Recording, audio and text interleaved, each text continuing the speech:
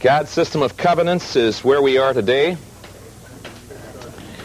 and I want to move through this rather rapidly, the outline, and then come to some questions and hopefully answers at the end. A couple people said, you went through those overlays so fast at the end of last hour, I didn't get a chance to get them all down. There was actually a little method in my madness, by the way. All of the data in those overlays is in your reading in Ellison. All I did was take and put it in another form on a transparency and flash it back at you. I really wanted to see if there was any familiarity with the material that I put on the screen. So it is there, and I really believe that that little short chapter of 20 pages or so is an outstanding summary of the biblical philosophy of history, what God is really doing in history. So basically this, again, overlay in another form summarizes that. And this one particularly emphasizes this area, Earth. So if I were to, in a sense, put a focal point on yesterday's lecture, it would be that God intends to develop a program which shall demonstrate His sovereignty, that He alone is God, on this earth. So earth will be the focal point. That's really phenomenal when you think of the beginning verse of Scripture. In the beginning, God created the heavens. That's a huge expanse, 10 billion times 6 trillion miles. He created the heavens and the earth, singular. And from there on, in the Scripture, the focus is not on the heavens. The focus is on the earth, because that is going to be the center of God's visual display of His sovereignty.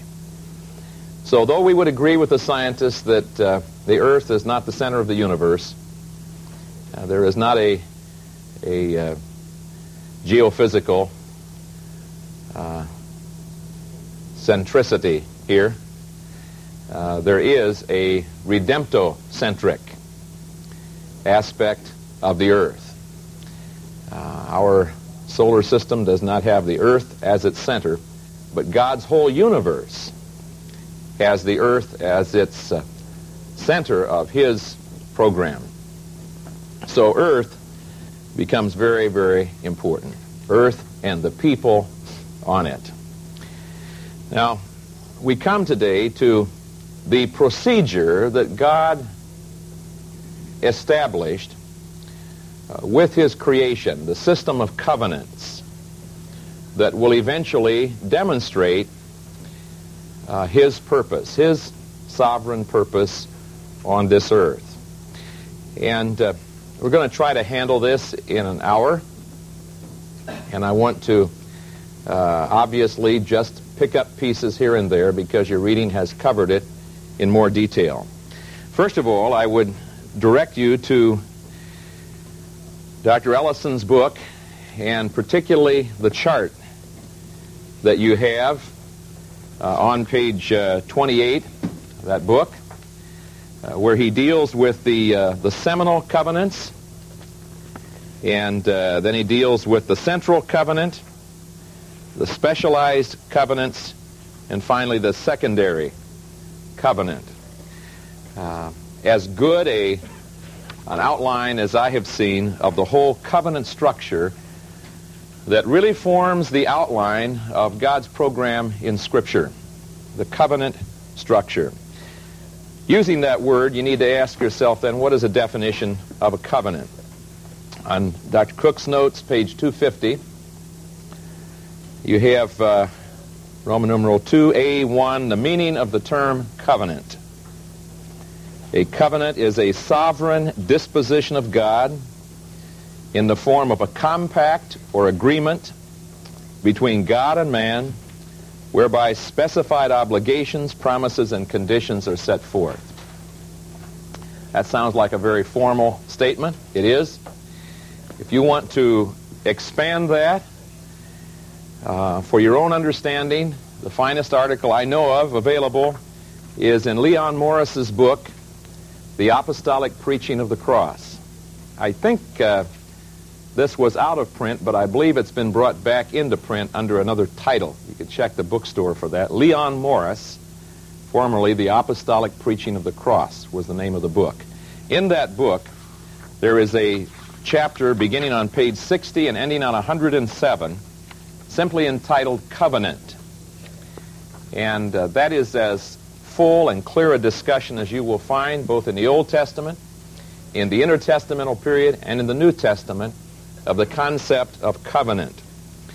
In Dr. Ellison's book, on page 27, you have as simple a statement as you can find of this. He says, a covenant is basically an agreement. It is a working relationship between two parties about a proposed plan of action. It is more than a plan of action, however. It is a personal handshake, establishing a mutual relationship of trust. Now, in the Old Testament, that was done very vividly. There is a phrase, the word berit, by the way, the Old Testament word for covenant, and there was a phrase to cut a covenant, a very, very common, popular phrase that was used when two people would make a very serious agreement. They would take an animal, divide it into two, lay the parts out, and then the parties to the covenant would walk between the pieces of the animal that they had slain. And they would say, may the same happen to me as has happened to this animal if I am not faithful to the agreement that I have made with you. I think you can get the picture. It was a rather serious covenant. There was commitment there. Their life was at stake. If I do not follow through on what I have said, may my life be taken. Wouldn't that be a neat thing today if at the marriage altar we would make the same commitment? If I am not faithful to the commitment that I'm now making to you, may my life be taken. I have a sneaking suspicion we would have far less divorces than we have today, but I'll leave that for another course. That really isn't eschatology. But the covenant system was a very, very strong system. To cut a covenant, then, was to make an agreement that you would be faithful to. And that had a very strong Old Testament picture. When we get a little further along to the Abrahamic covenant, that is precisely what happened in Genesis chapter 15. Except for the fact that in that situation, God put one of the partners to the covenant asleep. And the covenant became a one-sided, unconditional covenant. And Abraham made no commitment. God made total commitment. And God was, in essence, taking the one side, saying, may the same thing happen to me if I am not faithful to this covenant that I now unilaterally make with you. But that's getting ahead of it. Suffice it to say, that was a picture in the Old Testament of covenants between men and covenants between man and God. The key word in the Old Testament, berit, that you have on your notes, the English transliteration of the Hebrew term, B-E-R-I-T-H, berit, a covenant. In the New Testament, the comparable word, the word that regularly translates the Hebrew term in the Septuagint, is the word diatheke, which also you have transliterated in the notes, a covenant. The concept is the same. A gracious disposition on God's part whereby he establishes himself in agreement, in covenant with man. Secondly, and I'm going to skip in Dr. Cook's notes from page 250 over to page 252. For the time being, at least, I will not add to what has been said on the theological covenants. I would choose to reverse the order of this, I think, and deal with the biblical covenants first before I deal with the deductive concept of the theological covenants that builds on the biblical concept of covenant. So I'll skip to 252, where he deals with the biblical covenant. Roman numeral 2 on your outline, the partners to the covenant. In Morris's book, he will elaborate this in some detail.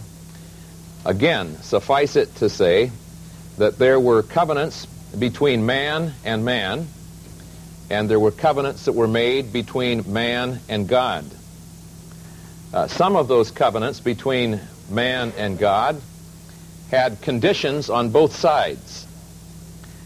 Some of them were one-sided. They were what we would call an unconditional covenant. So the covenants between man and God could be either conditional or unconditional.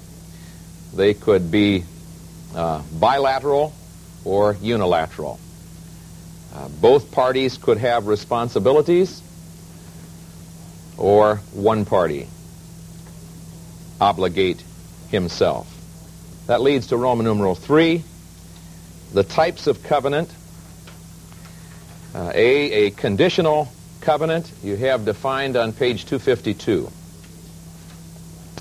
A conditional covenant is a bilateral agreement contingent upon the faithfulness of both parties. It is characterized by the formula, if you will. Whereas the unconditional covenant is unilateral. And note those two words, unilateral as contrasted with bilateral. And in contrast to obligations on both sides, the unconditional covenant required only the faithfulness of the party making the covenant. Now, the enjoyment of the blessings of a given covenant at a particular time are conditioned upon obedience of the human party, he notes, but the fulfillment of the covenant is not. The characterization of this covenant is, I will. There is no, if you will. You know that a well-known example of the conditional covenant is a Mosaic covenant, where God says, I will do such and such if you will do such and such. Turn to Genesis chapter 19 for a moment. Notice how God addresses himself. What did I say? I'm sorry. Please, Exodus. You delivered me, Greg. Exodus 19. God addresses Israel. I'll pick it up in verse 3. And Moses went up to God, and the Lord called to him from the mountain, saying, Thus shall you say to the house of Jacob, and tell the children of Israel. Be careful of the tendency to spiritualize at this point. He does not address this to the church. He addresses it to very specific entities, the house of Jacob, the children of Israel. You have seen what I did to the Egyptians, how I bore you on eagle's wings and brought you to myself. Now, therefore, if you will indeed obey my voice and keep my covenant, then you shall be a special treasure to me above all the people, for all the earth is mine. And you shall be to me a kingdom of priests and a holy nation. These are the words which you shall speak to the children of Israel. And he speaks that to them, and they respond by saying, all that the Lord has said, we will do. God says, if you will, I will. A conditional covenant. The unconditional covenant never has the "if you will" in it. It is simply the "I will."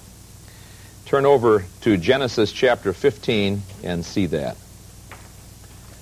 Genesis chapter 15.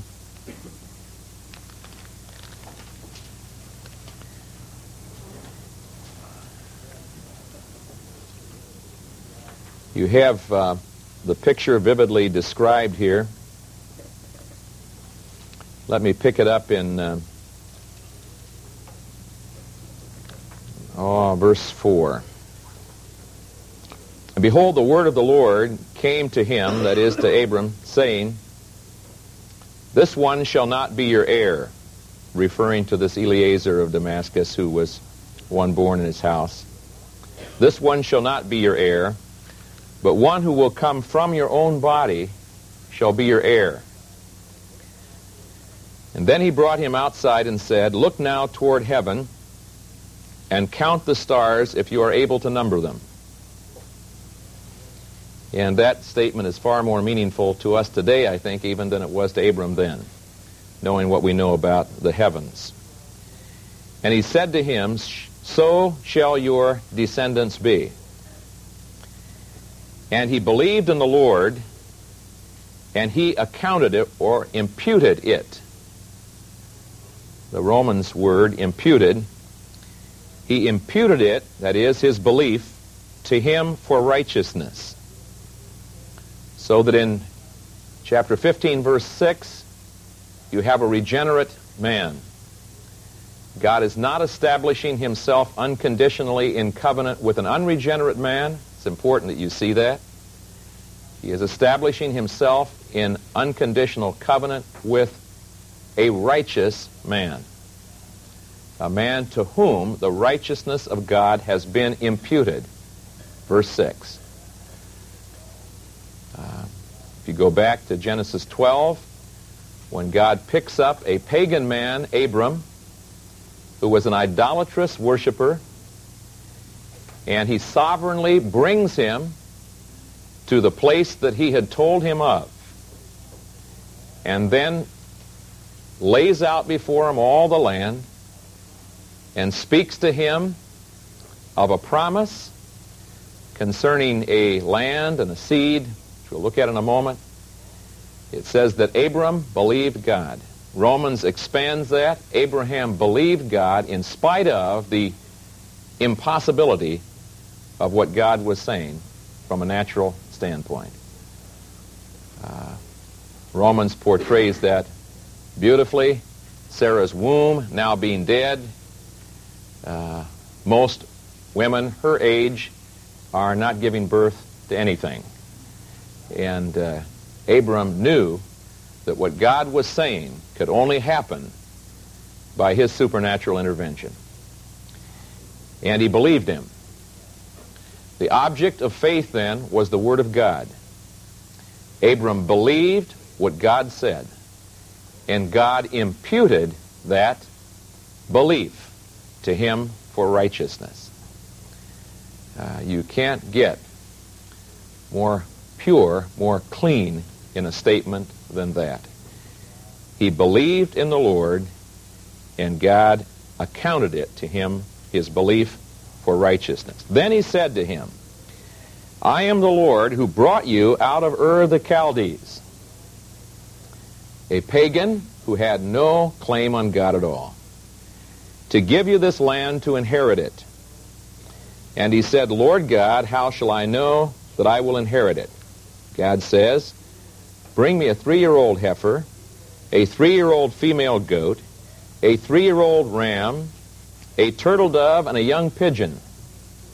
Then he brought all these to him and cut them in two. There's your cut a covenant formula. Cut them in two, down the middle, and placed each piece opposite the other, but he did not cut the birds in two. And when the vultures came down on the carcasses, Abram drove them away.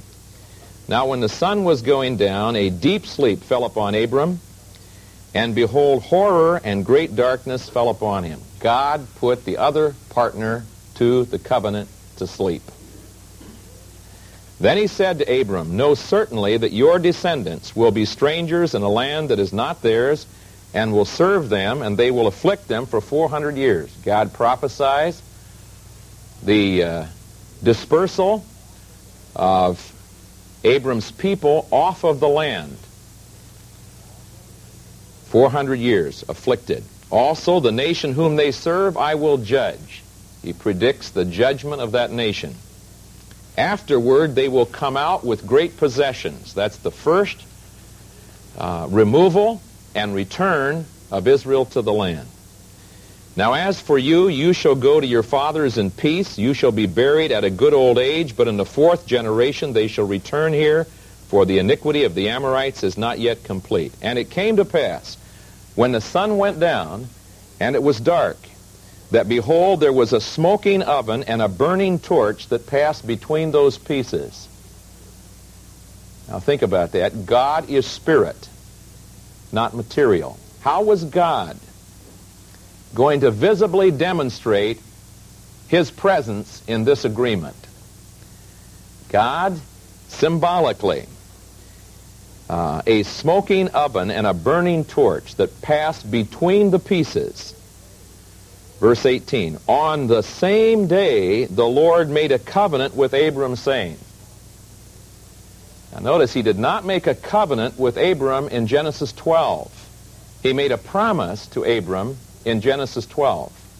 The promise had conditions. If he did not follow the conditions of getting out of the land to the land that God had showed him, he would never have had a covenant made with him. I take it that it was God's common grace that was drawing Abram out of Ur of the Chaldees to this land. He brought him to the land. He showed him what he was going to do. Abram believed it.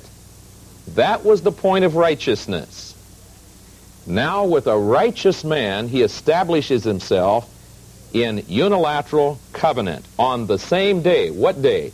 The day that is referred to in Genesis 15:6, the day of his regeneration.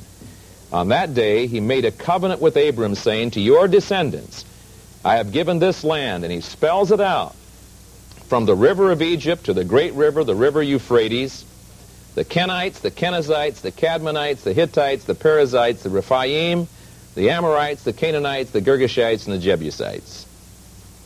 This is going to be your land.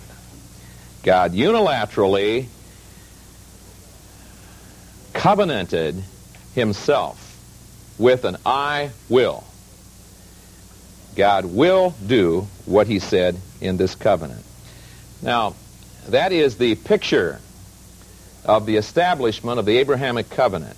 In your outline, Roman numeral 3, capital B, unconditional, I've listed 4 names under unconditional: Abrahamic, Palestinian, Davidic, and New. In Dr. Ellison's book, as well as in Dr. Cook's notes, you basically have one covenant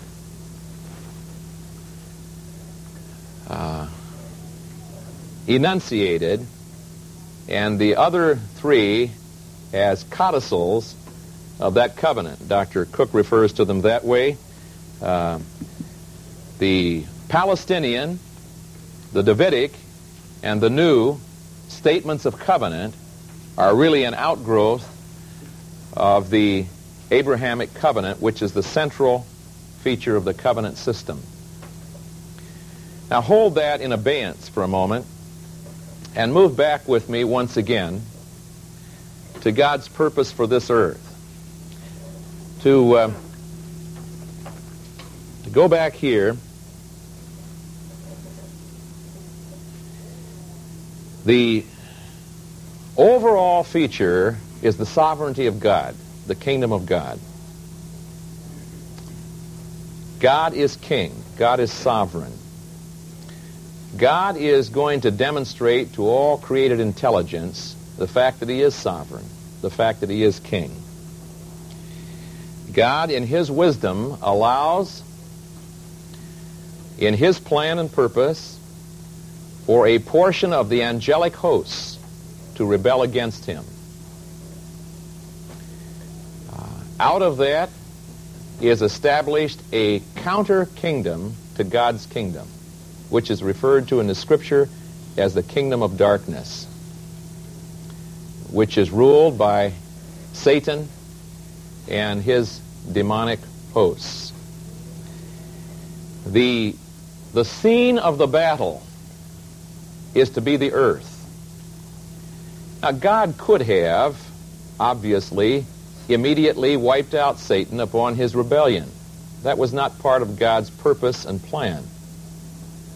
His plan was to use that as a visual, so to speak, to teach something concerning himself. And so he establishes a program on this earth whereby he will demonstrate his sovereignty, that he alone is God. You'll find that repeated all the way through the Scripture. He wants to have on the earth a people that he has created and is gathering to himself that will voluntarily exhibit love toward him. He is not going to coerce them, and therefore he gives them the option of choice, and that is all the way through the earth's history. Right from the beginning, then, he does not keep man excluded from the approach of Satan. Rather, he allows his first man, his representative man, Adam, to be contacted by the kingdom of darkness and its head, Satan himself.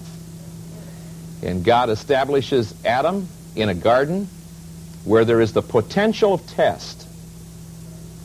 And he tells him of all the things in the garden he may partake of, except for one tree, in order that he may establish a test for Adam, in order that Adam may have the privilege of willingly loving God, of being obedient to God. It didn't take a lot of trees to do that. It didn't take a lot of tests to do that. It only took one. God made it very, very simple. I'm convinced that we often make it very, very difficult. God made it very simple. Of all the trees of the garden, you can participate. Just one is a no-no, because that was enough to establish the test. We know what happens in Genesis. And as a result of that, God establishes a covenant, the first prophecy of Scripture. Dr. Ellison brings out it may not be truly stated to be a covenant, and yet in seminal form he lists it as such.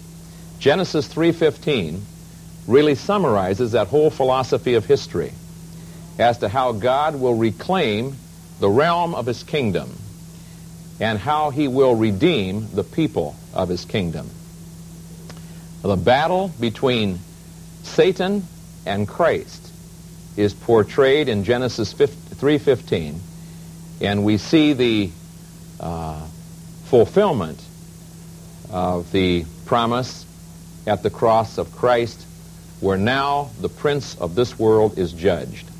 A fatal blow was delivered to Satan at the cross, and the execution will yet be finalized as Revelation 20 portrays it, when Satan will be cast into the lake of fire, prepared for him and those who followed him.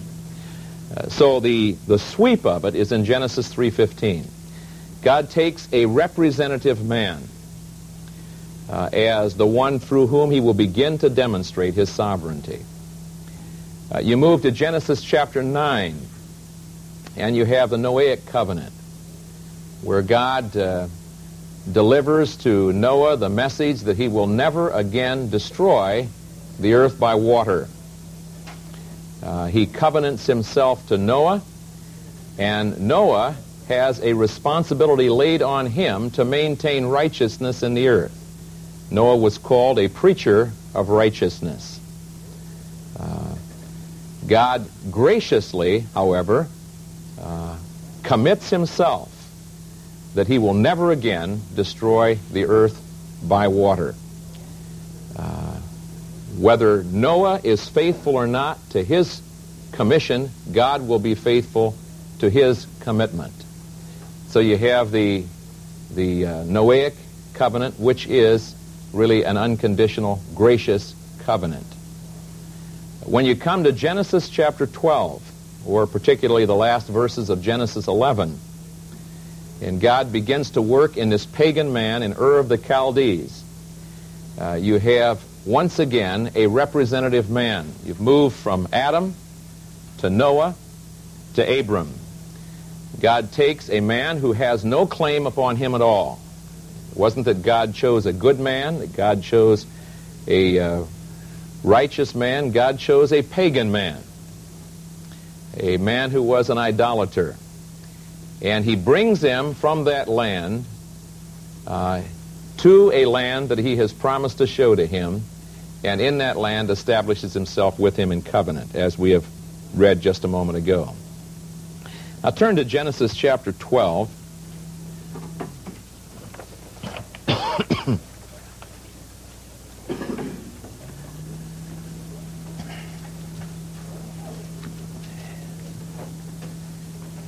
You have this portrayed in the notes, and you have it in Dr. Ellison's book, and I recognize that this is, what I'm saying is redundant to you, but let me repeat it, rehearse it just briefly at least. The full statement in Genesis 12, 1-3. The Lord had said to Abram, "Get out of your country, from your kindred, and from your father's house, to a land that I will show you." That was the condition in the promise, not the condition in the covenant. "I will make you a great nation. I will bless you. I will make your name great, and you shall be a blessing. I will bless those who bless you. I will curse him who curses you, and in you all the families of the earth shall be blessed." That promise turns from a promise to a covenant after Genesis 15:6. In Genesis 15:18, this promise becomes a covenant with a righteous man, no longer a pagan man. In the covenant, there are several dimensions, and I recognize that these are different words are used by different people to express it, but let me say that there was a national or territorial, as Dr. Ellison calls it, aspect of the covenant. There was a descendant or seed aspect or national or nation aspect of the covenant, and there was a universal redemptive aspect of the covenant. The land aspect of the covenant is reiterated repeatedly, and the name Palestinian covenant has been assigned to it. When you think of the Palestinian covenant, you're thinking preeminently of the land aspect of the Abrahamic covenant. When you think of the seed aspect, the nation, you're thinking particularly of the Davidic covenant. When you think of the universal or the redemptive aspect of the covenant, that which spreads beyond Israel to the all the peoples of the earth, you're thinking of the new covenant. So there is a redemptive aspect, a seed aspect, and a territorial aspect in the covenant that God made with Abraham.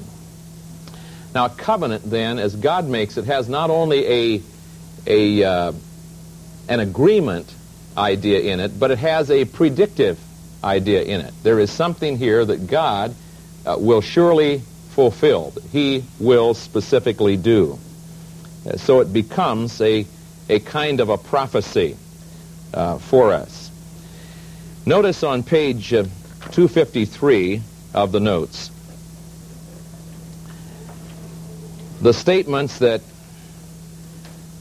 the covenant as to its characteristics, it is to be literally fulfilled, it is eternal, it is unconditional. We cannot take the time in class to go through each of those verses. But if you do not do that, you will not be as thoroughly convinced as if you do. In other words, read the passages and see the promise that God is making. He is saying that this is an everlasting covenant that I am making with you. I think particularly of one statement. Let me read the statement in Psalm, the 89th Psalm, where God reiterates through David the promise concerning that covenant, the Davidic covenant. We have heard this in songs. I will sing of the mercies of the Lord forever. With my mouth will I make known your faithfulness to all generations. That part is very familiar to us. Verse 3, I have made a covenant with my chosen. I have sworn to my servant David. Your seed I will establish forever and build up your throne to all generations. Talking of a nation, a kingdom, a seed. Goes on to explain that further. And then when you get down to verse 24, after he has all of this tremendous statement of his faithfulness to David, then he says, but my faithfulness and my mercy shall be with him, and in my name his horn shall be exalted. And I will set his hand over the sea and his right hand over the rivers. He shall cry to me, you are my Father, my God, and the rock of my salvation. And I will make him my firstborn, the highest of the kings of the earth. My mercy I will keep for him forever. My covenant shall stand firm with him. His seed also I will make to endure forever, and his throne as the days of heaven. If his sons forsake my law, and do not walk in my statutes, if they break my statutes and do not keep my commandments, then I will visit their transgression with the rod and their iniquity with stripes. Nevertheless, my loving kindness, and there you have the word hesed, could be translated covenant loyalty. My loving kindness I will not utterly take from him, nor allow my faithfulness to fail. My covenant I will not break, nor alter the word that has gone out of my lips. Once I have sworn by my holiness, I will not lie to David. His seed shall endure forever, and his throne as the sun before me. It shall be established forever like the moon, even like the faithful witness in the sky. You could not have a clearer statement of God's commitment in spite of David and Israel's unfaithfulness. He promises them, if you are disobedient, I'm going to whip the daylights out of you. But that is not going to alter what I'm going to do for you. I will not alter the thing that has gone out of my lips. I have covenanted myself with you. I will do it. And he is also saying to them, I will bring you to a place of obedience whereby I may justifiably do it. That is God's promise to them. Now, in the land promises, God says to Israel, if you disobey me, I will curse you. If you obey me, I will bless you. Blessing and cursing were inherent in the covenant. There was no question about the fulfillment of the covenant, but there was question about the perpetual occupancy of the land. God never promised Israel that they would regularly occupy this land he was giving them. In fact, he says exactly the opposite. He tells them they will be dispossessed of the land. Now, in order to see that clearly, turn to Deuteronomy chapter 28 to 30. Again, it will be advantageous for you to read the whole of 28 through 30. But in 28:1, he says, now it shall come to pass, if you diligently obey the voice of the Lord your God, to observe carefully all his commandments which I command you today, that the Lord your God will set you high above all the nations of the earth. God was doing something with Israel that he was not doing with any other nation. Israel was to be a nation, a theocratic nation, a nation above all the nations of the earth. This was God's people. And what happened to Israel would be a specific testimony with respect to their God. And that's why when God does such and such with them in Ezekiel 37, he says he does it in order that all the surrounding nations may know that I, the Lord, am God. There is a purpose above and beyond Israel. God is using Israel as a people to demonstrate his faithfulness to his promise. So he says, I want to keep you living right. Therefore, in verses 2 through 14, he tells them the blessings that he will give them if they live right. And they will enjoy prosperity on the land, physical prosperity on the land. Then in verse 15, he tells them, if you don't obey me, I'm going to whip you. And it's interesting for me to observe that the blessings go from 2 to 14, and the whippings go from 15 to 68. And then they continue in chapter 29, and they go for the whole 29th chapter. That might say something about God's people. You see, it's a recurring, almost redundant thing, isn't it, in the Scripture, that God speaks of Israel as you stiff-necked people. You stiff-necked people. Now, God is showing something there in the history of the earth. He is going to show you the sinfulness of sin.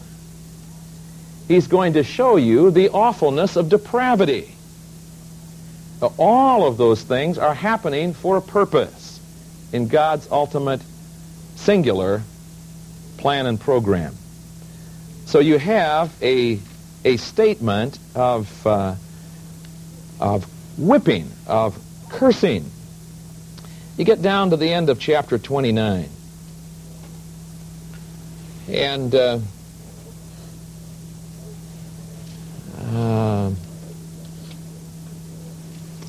looking for a particular verse here. Can't lay my hands on it right now. He says, in the morning you will wish it was evening, in the evening you will wish it was morning, you will despair of living.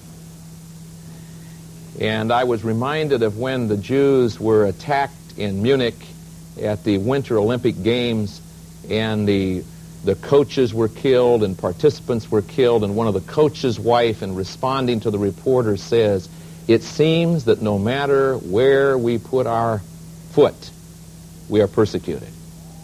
There is no place in all the world where we can go and be safe. And that's exactly what God said. When you disobey me, and I dispossess you from the land, every place you go will be an uncomfortable place. God promised them that. Now, when we quote that every promise in the book is mine, if we want to really put that into practice, go back and take all of chapter 28 and 29, because it's loaded with promise. You may want to think it through.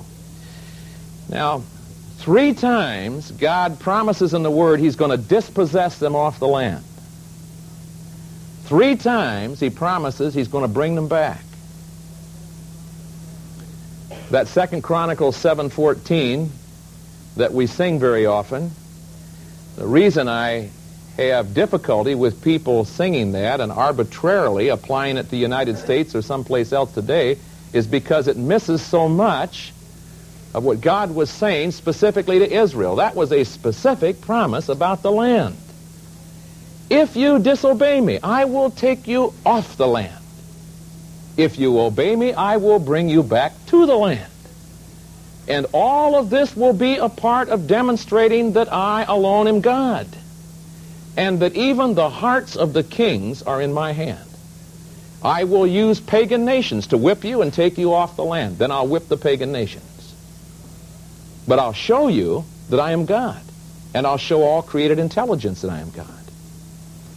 Now, a question. I wanted to get to this earlier. Didn't get there. We'll try again next time. Is Israel today back in the land in fulfillment of God's promise? This has occupied a lot of newsprint. 1978, Menachem Begin said, "There are some people who accuse me that I am founding our right to this land on the Bible. What an accusation. I plead guilty." So Begin says, they're back on that land by biblical right. The mayor of Jerusalem disagrees here with Menachem Begin and his claim to biblical rights for the land. I want to say this carefully, but I want to say it clearly. Does Israel have a right to the land today? What is the reason why God dispossessed them from the land? It was their disobedience, right? Are they more obedient to God and His revelation today than when He dispossessed them from the land? No, they are not. Is Israel back in the land today in a fulfillment of prophecy? Absolutely not. Now, how can I say that so boldly? One last verse. Deuteronomy 30. Now it shall come to pass, when all these things come upon you, the blessing and the curse which I have set before you, and you call them to mind, where? Where? You see it? Among all the nations where the Lord your God drives you. Next statement. And you return to the Lord your God and obey His voice. Does that happen today? No. According to all that I command you today, you and your children, with all your heart and with all your soul. 3, that the Lord your God will bring you back from captivity and have compassion on you and gather you again from all the nations where the Lord your God has scattered you. When will God bring Israel back to the land? When they return to the Lord their God in all the nations where He has scattered them. If any of you are driven out to the farthest parts under heaven, from there the Lord your God will gather you, and from there He will bring you. Then the Lord your God will bring you to the land which your fathers possessed, and you shall possess it. He will prosper you and multiply you more than your fathers. Now, why must God bring Israel back to the land? Because they are good people? Because they are obedient people? No. He says, you, when I picked you up, were like a woman destitute at the time of blood, left in the street. That was his picture of Israel. I took you when you were nothing in order to show my sovereign power in you. And then you began to think you were something when you were nothing. And therefore I took you off the land until you could remember that you were not something. I brought you back on the land when you understood that. And then you didn't understand it again, and I took you off the land. 3 times God promises dispossession. And 3 times God promises repossession of the land. 3 of the first have been fulfilled. 2 of the second 3 have been fulfilled. Why will God fulfill the last? Because he is God. Because he is faithful to his covenant. And he will bring the nation of Israel to a mindset of belief, whereby Romans 11 prophesies that a nation shall be saved in a day. I take it a whole generation of Israel will turn to God at that day. And that will demonstrate the mighty power of God. So the covenant structure is the structure throughout the Word of God, from the first man Adam, through Noah, through Abram, through a nation, through the church, that will demonstrate that God alone is God to his glory. And that will be a fulfillment of real meaning and purpose in history. God is king. He has a kingdom. He will reclaim the realm of it, and he will redeem the people of it to his own glory. When Jesus Christ, the second Adam, has completed that, 1 Corinthians 15:28, then he will turn the kingdom over to God the Father, that God may be all and in all. The final consummation of the purpose for the earth. So that Israel today is still a people God is using to demonstrate his sovereignty. He will fulfill his promise to them. We'll probably have some questions at the beginning of next hour to relate to that.